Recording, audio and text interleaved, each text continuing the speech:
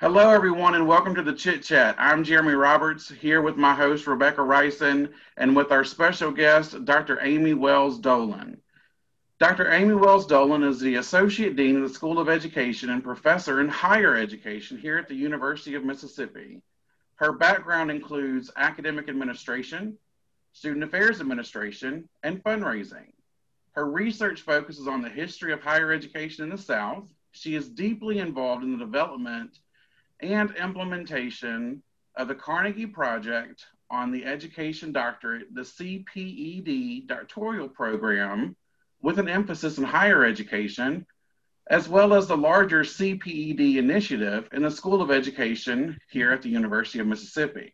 Her recent publications reflect these interests and have appeared in the International Journal, Higher Education Teaching and Learning, Higher Education Handbook of Theory and Research, Today's College Students, a Reader, and Expanding the Donor Base in Higher Education.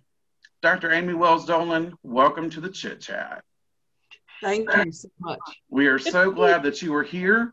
So if you could tell us about yourself and how you got started in higher education.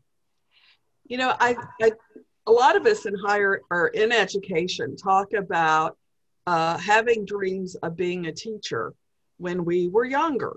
And they say with career aspirations, sometimes our childhood dreams reflect what will be longstanding interests so that we have a good sense of that.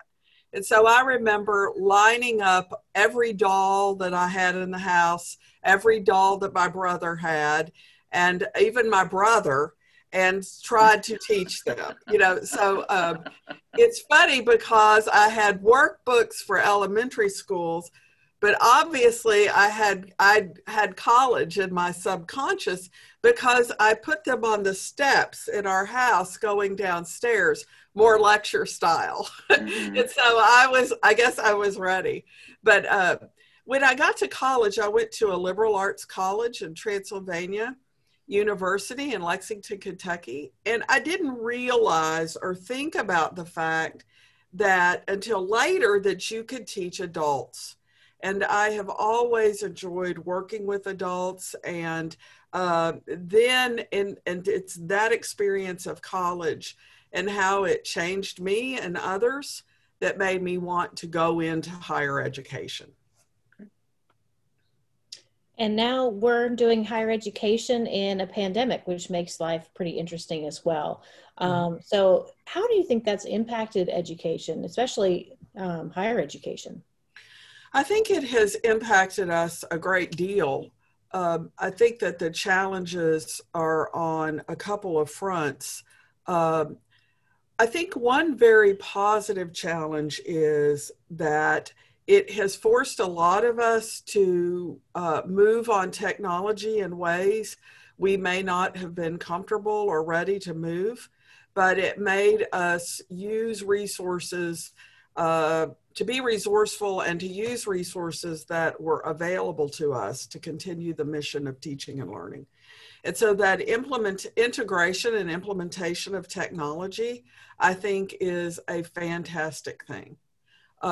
I also think it has strained budgets potentially in ways that we will experience for a long time to come. And so that is an issue where the pandemic wasn't a sole instigator of that change. Some of the enrollment declines were set in motion before the pandemic. The economic effects of the pandemic certainly create a situation that has exacerbated some of the financial tensions in higher education. And then finally, I think one of the things, and there are many ways, but I think one of the interesting things to see is how higher education can put research to the problem of the pandemic. Everything from how we are doing the sentinel testing on our own campus and utilizing faculty, staff, and graduate students to monitor and to do contract tracing. That's a hard one to say. I think those are positive things. Even even projects at the University of Arizona where they're using wastewater to identify places on campus that could have a surge in COVID. So I think it gives opportunity to see an immediate value of research and application to public health that I think are pretty important. So those are just a few. Mm-hmm. So how has COVID changed the face of higher education? I think in some ways, I will be a bit of a contrarian in some ways.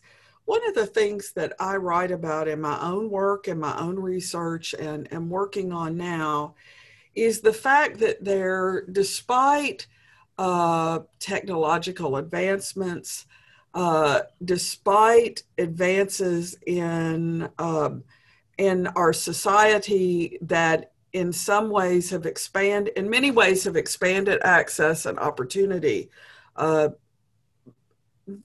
not fully, but in many ways. I think the face of higher education is demonstrating its fidelity to an old idea. And one of those old ideas is sort of the residential campus learning environment. I think that there is an element of that in American society that we crave and see as idealistic for the education of young and emerging adults. If we might not use the word pastoral, there is certainly an identification and desire to have and maintain that experience. And so in that way, I think it has changed the face a bit because it has exposed, it's kind of taken some of the, if you will, the makeup off of that. Mm-hmm. And we realize that when we cannot be together in an idyllic setting, that creates an economic strain and tension that students and families as consumers, and I'm not saying that's their only value, and I'm not saying that's the only nature of our relationship, but it constrains some of our consumer ideals about higher education. And so I think that has exposed some of the nature of our ideal, and how do you deal with that in a pandemic, in a situation where you cannot be close together in a pastoral setting? And certainly the institutions in America represent a vast array, and they're not all residential, certainly. But what I'm talking about is kind of a fidelity to an ideal that is inherent in student life, in the way we think about the maturation of adults, and the way we socialize for certain social values around our American ideals, good and bad. Mm-hmm. And you are, I'm sure, busy all the time, pre-COVID and post-COVID and in the middle of all this pandemic. So tell us about your responsibilities as the Associate Dean of the School of Education, and then also, has this changed in the pandemic in terms of day-to-day responsibilities? In many ways, in some ways, my responsibilities, there are a stream that is very constant. At other times, I feel like there has been kind of a flattening, so to speak. Mm-hmm. My role, in many ways, I guess my role is teaching and learning. And so there is a huge portion of my job that is my faculty job. Sometimes I feel like I go home, I do my administrative job in the daytime, sprinkled with teaching and learning, and then at night, I do teaching and learning sprinkled with administration. It's sort of a flip. Obviously, when you're tired, stressed, strung out, it's harder to generate the emotional, intellectual, and just attention getting bandwidth that you need to do to kind of invert your day and to flip it like that. So I would call, and I do call this, my responsibilities in the School of Education are to support our students and our faculty. My goal and my work as Associate Dean is to see that students and faculty have what they need.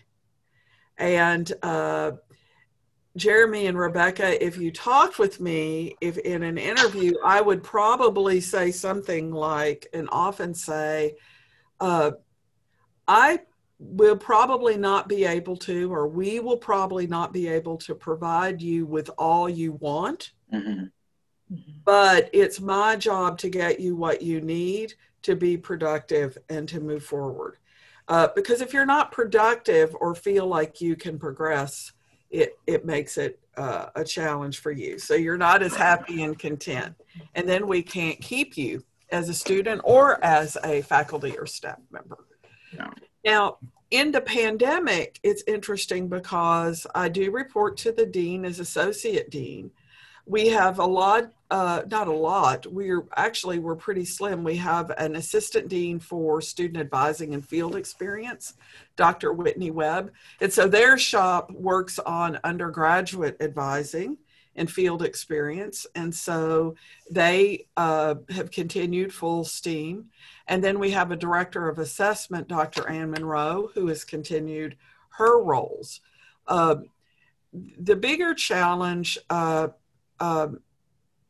course, in focusing on teaching and learning is that I work with our department chairs to make sure that their students and faculty are being served. So communicating with them, it's really hard at first to figure out how to communicate by Zoom when you cannot read people's expressions or fully get their tone or even renew your relationship or crack a joke in the same way. So it was a big adjustment for me at first. I felt a lot of stress handling that part of it. But my job is around curriculum and support of the tenure and promotion process. I do a lot to support our student awards ceremony and our student recognition, our faculty awards and recognition. I stand in for the dean as he needs me to. We certainly haven't been going as many places. So that's been curtailed a bit. So, you know, when you're Zoom, you don't have to be there as much in person. So those are some of my jobs. Okay. So speaking about mentoring students, we've heard a lot of people pay a lot of compliments to your work in that area. So what is your personal philosophy of mentorship? First of all, I'm really honored that you've heard that. I am surprised in some way because I am a very human advisor, meaning I do not, with a couple of different roles. In fact, kind of carrying. So right now, I'm teaching 3 classes: History of Higher Ed, one of our METP courses for the Mississippi Excellence in Teaching Program with undergraduates, a course for an orientation process on public policy, and I'm working with doctoral students, and I think there are 13 or 14 of them that are writing and working. So it's a very full load. And so I'm not perfect. And I think one of my philosophies is that if you can accept me as human, I certainly can accept you as human, knowing that as adult learners, life comes up.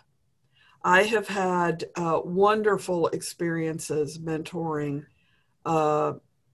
adult master's and doctoral students. They challenge me, they humble me, they teach me things. Thinking about some of the students I've worked with, what they know about academic advising or intercollegiate athletics or research and sponsored programs or fraternity and sorority life or leadership programs constantly enriches my knowledge base, and it gives me attention to some of their stresses and their preoccupations. But they're people with lives, and their jobs have demands. So I tend to be very flexible and forgiving, which gets me in trouble because I need my students to be flexible and forgiving. So I'm not sure that it's a philosophy, is just as much a spiritual commitment to my role in higher education as a steward of the academy. And it may sound weird, but just out of a deep love for them as people and the growth I see in them over time. It's one of the greatest honors of my life, is to have that window into that intellectual development and to see them go on to great things. So as the life of a mentor, you have a period where you are, I'm not going to say in a power role because I don't want it to be that way. I do realize there are dynamics of that. But then, Rebecca and Jeremy, you get to see that intellect and that intellectual development for the projects they're working on. And you see that carry them through to an authentic demonstration of their knowledge. Mm-hmm. It's often a point at which I cry, it's like you almost want to go, and it's not you that is the artist, but it's like, ta-da, look at this great person who has grown and developed and contributed. And then they develop into their own authority. And so that's just beautiful to see. So I guess deep down, in some ways, Rebecca, I connect as a counselor with developmental theory, that I like to see that. And so that's part of the process, part of the process. And it's really enjoyable. Well, and clearly you're passionate about it. You seem like you really enjoy everything that you do. And I would imagine teaching is also something that you're passionate about as well. Is there a favorite class you like to teach or classes that you like to teach? Oh, sure. I'm teaching history of higher education now. And I love teaching that class. I usually teach it in the fall. During the pandemic, I put it in a challenge to do it hybrid. Mm-hmm. So I invite students to come to the class, to be in the classroom, masked, social distance, doing what we would do in the classroom, and then students to be on Zoom. And so a majority of the students are Zooming. Their level of comfort or let's just say convenience is such that they want that experience. And then there are some stalwarts who are coming to class. I do like lecturing. So that early experience of lecturing to dolls, I try not to do it every week or rely on it. Last night or 2 nights ago was one of my favorite times, is to talk about the connections of the medieval university to the American university. So what came from medieval society or the university as it was conceived to the American college and university? What is it that makes it special? And I like sharing that because I want students to understand that it is an important, I will call it a grave social responsibility that we carry when we are in the enterprise of higher education, that we have a social obligation because of that privilege that was negotiated centuries ago by the early scholars who formed guilds that became the university. Those exemptions, privileges, and charters that actually form the corporate identity of the university that makes it special. So all this other stuff, the infrastructure, is really not as important as that corporate identity and legacy. And I'd like to tell students that there are 3 professions that wear a gown. And those are, if you think of it, ministers, judges, and professors. And so there is this deep abiding responsibility for society that is so important. And so I like to try to give students in that class a sense of that social responsibility. I don't know the extent to which I succeed, but I want people to understand that. It means that in the end, we have to use our power for good and not evil. And that's really significant. Yeah. Well, speaking of things that we heard that you love, we've also heard that you love qualitative research. So what draws you to this type of research? And are there any particular studies that you have enjoyed working on or that you're currently working on that are in this realm of qualitative research? Well, I do a lot of consulting with student projects that are qualitative in nature. So my qualitative background actually was built and nourished by historical study. So in history, we use documents as the cornerstone of research, historical documents. And they could be everything from a piece of paper, obviously, to a film in an earlier or more recent time to another kind of artifact. If you visit the archives and special collections, which I'm privileged to have the support of Dr. Lee McWhite, Political Papers Archivist. She hosts my class every year. This year we did it by Zoom. Sometimes she shows a canister from the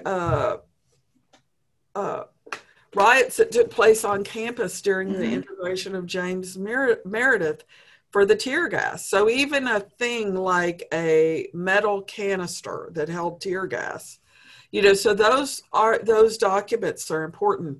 Then, of course, you have observations, and observations are really important. And then, of course, interviews. So I like to combine those things in my work. And I like to encourage students to do that. And so I mentor students on a lot of qualitative projects where they are interviewing people to gain an understanding. And so there are quite a few dissertations on file in ProQuest. If you just look up me as advisor, you will see at the University of Mississippi and, University of New Orleans, where I was previously, you'll see quite a few of them where people have used qualitative interviewing techniques and documents to gain a greater understanding of their environment or people's experiences in the environment.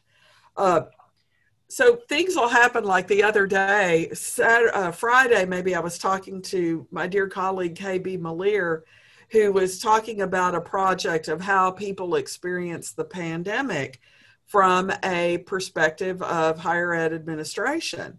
And he wanted to know how people were using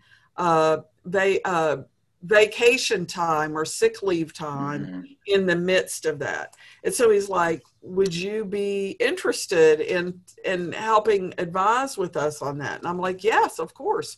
And then we've done a project where we're not finished, but we've been working to interview the students who were LGBTQ at the University of Mississippi or other universities in the South in the period of the post 1950s and some of their experiences on campus. So I love advising and helping them to see that. But I just want to add things like, one of my favorite pieces I've written that I'm going to share with a doctoral seminar soon has to do with a project I was trying to better understand the integration of New Orleans school districts and what happened in St. Bernard Parish in Louisiana back when I was a professor there. And I was actually teaching a class there when we were off campus. So we're off campus at UNO and we're going into the school setting to teach a group of teachers at St. Bernard Parish. Mm-hmm. So as you walk into the school, I started seeing what you see in many schools, a giant composite class portrait of all the individual students at the school. And, that becomes a time capsule of the visual depiction of integration. Mm-hmm. And so, it'll start out many white faces. Then you start getting to periods where you'll see a very few faces of color. Mm-hmm. And then you go into the situation where there were all male faces. And I was like, what is going on? How could there be all males at a public high school in the 70s and 80s? And so those are the kinds of documents or experiences and observations that I like to have students make to start asking questions about what happened here and how do you explain it. So those are things I like to do. I wish I had more students that were interested in how to incorporate those kinds of observations in their work of historical documents, as a lot of folks are very interested in interview collection, which I understand and value and appreciate. But I'd really enjoy the puzzles that documents bring. Mm-hmm. Well, and so in terms of also just think about all the different roles that you have and the things that you do and so many people that you help. I know sometimes you may interact with, on occasion, probation students. That's kind of what Jeremy and I specialize in academic support. And do you have any advice for like this particular group of students, probation students, or just kind of undergraduates in general, like college adjustment, things like that? I think that one of the things that can be intimidating are the social expectations around the college experience. In fact, I used to work in orientation with academic orientation course as a secondary assignment and parent fundraising at the University of Kentucky. And we had the chancellor speak at our fall orientation. And every year that chancellor would say, "These are the best years of your life." And one year we pulled him aside and we said, you might not say that, right? Think about that, some of the expectation that reinforces or sets up.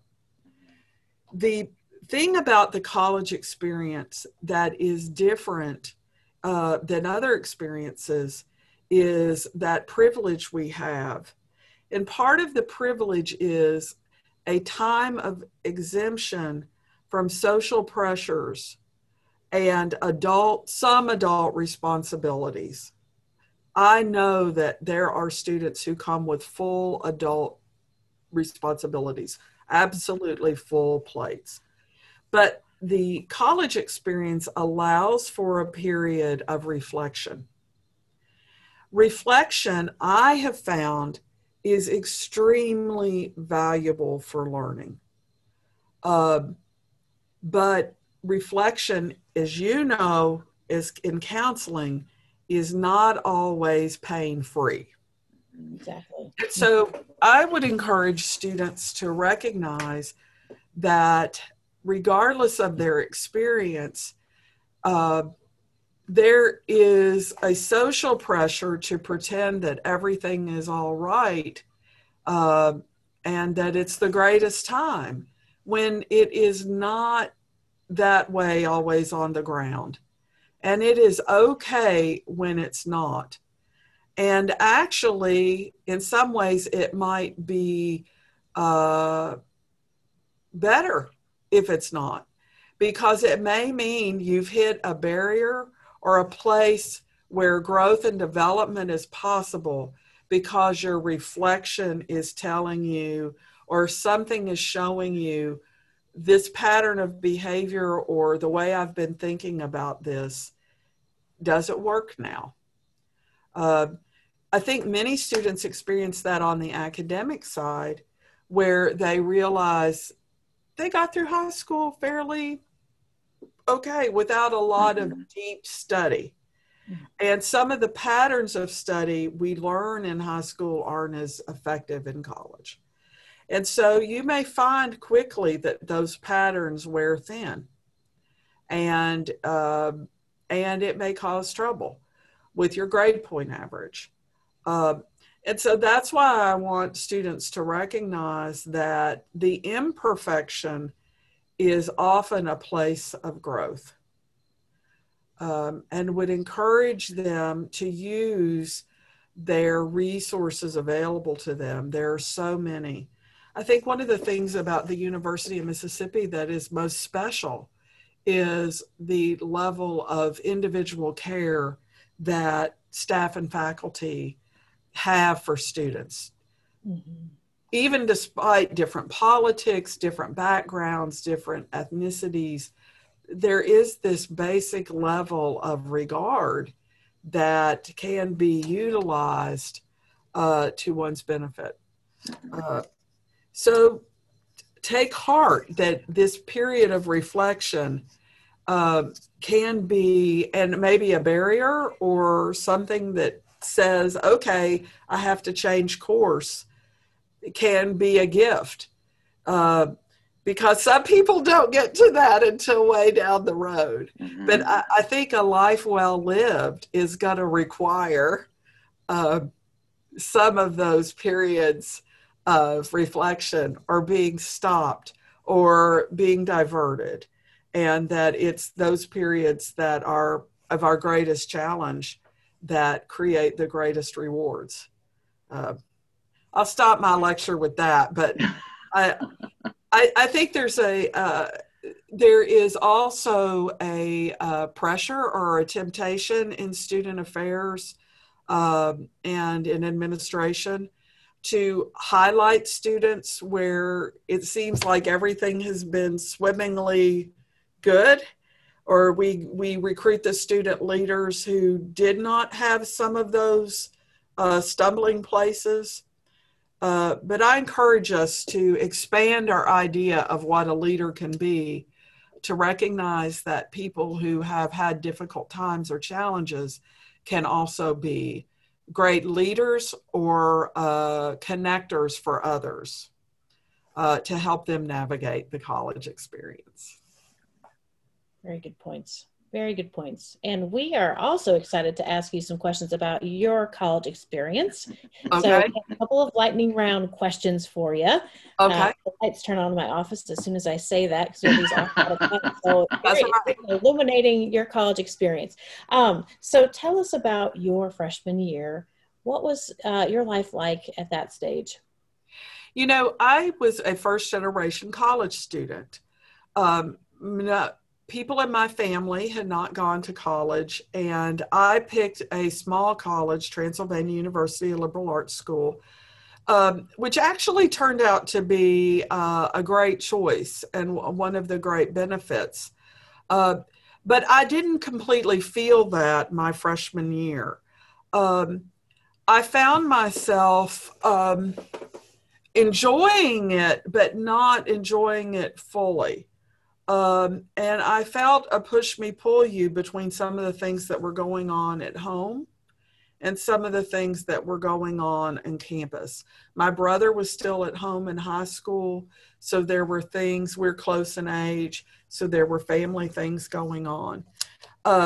So I remember my sophomore year, so I finished my freshman year.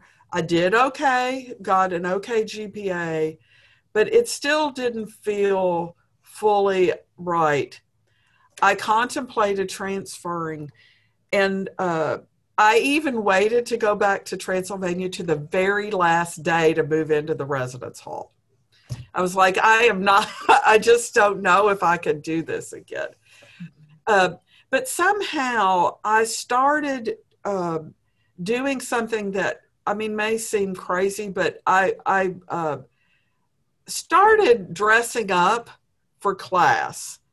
And I don't mean to reinforce feminist stereotypes. I'm just saying of appearance. But for me, when I started doing that, and I don't know what prompted me to do that, it suddenly gave me more confidence, and I started showing up for things.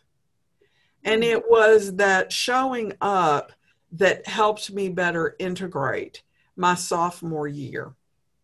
And so while many students kind of have a what we call can be a sophomore slump, that's the time period where I felt like I began to make connections.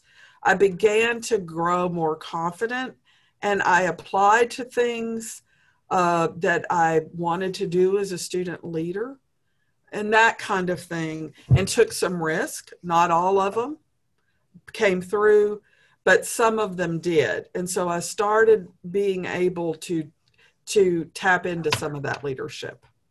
I'm long-winded. I'm not much of a lightning round, you know.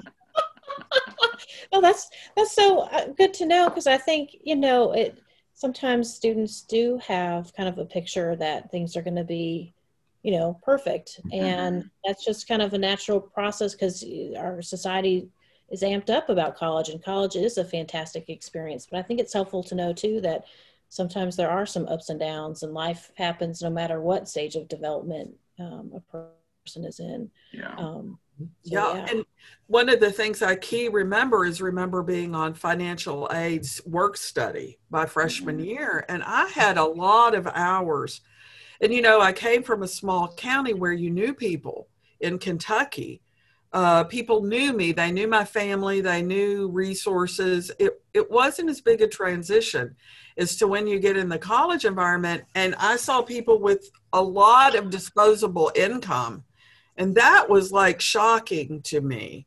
The juxtaposition of that. I began to realize a difference my freshman year.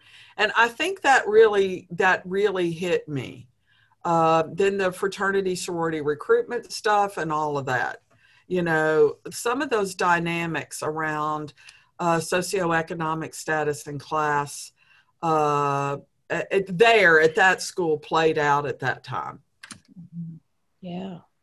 Well, and in terms of, inspiration, I think all of our jobs, we try to help students and keep them motivated. And certainly you are a huge, source of motivation for a lot of people. Was there somebody that you found to be particularly inspiring over your course of your career development?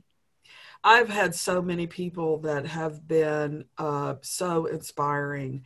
I think of people in my high school, my speech coach, Bruce Florence, who eventually started a branch of the community college in my hometown. I think of the student affairs folks at Transylvania University. They became my dearest friends. The nurse we had a nurse on campus. We didn't have a health center. We had a nurse, and Pat Parks was her name, is her name, and Kathy Howell, who worked in the Office of Residence Life. And then the directors and folks in student activities, dean of students, that's what showed me that you could work in higher education. And then a woman in the dean's office, Marion Millay, all of them got me to that point. The folks at Kent State were so supportive, where I went for my master's degree and worked in student affairs. And that list is long. And then at University of Kentucky, my mentors there, Professor John Dolan, we had him on campus. And a woman that worked in fundraising taught me a lot about stewardship, Marianne Vimont. And so I have, and then from an academic world, colleagues make a huge difference. The first colleagues who hired me, Mike Paulson and Barbara Johnson, to my colleagues in higher education here. I mean, to me, all of those folks are a true reward. And that's really the biggest reward of higher education, is the environment you're in, the opportunity to associate with others, with you all, even by Zoom. You know? Yeah.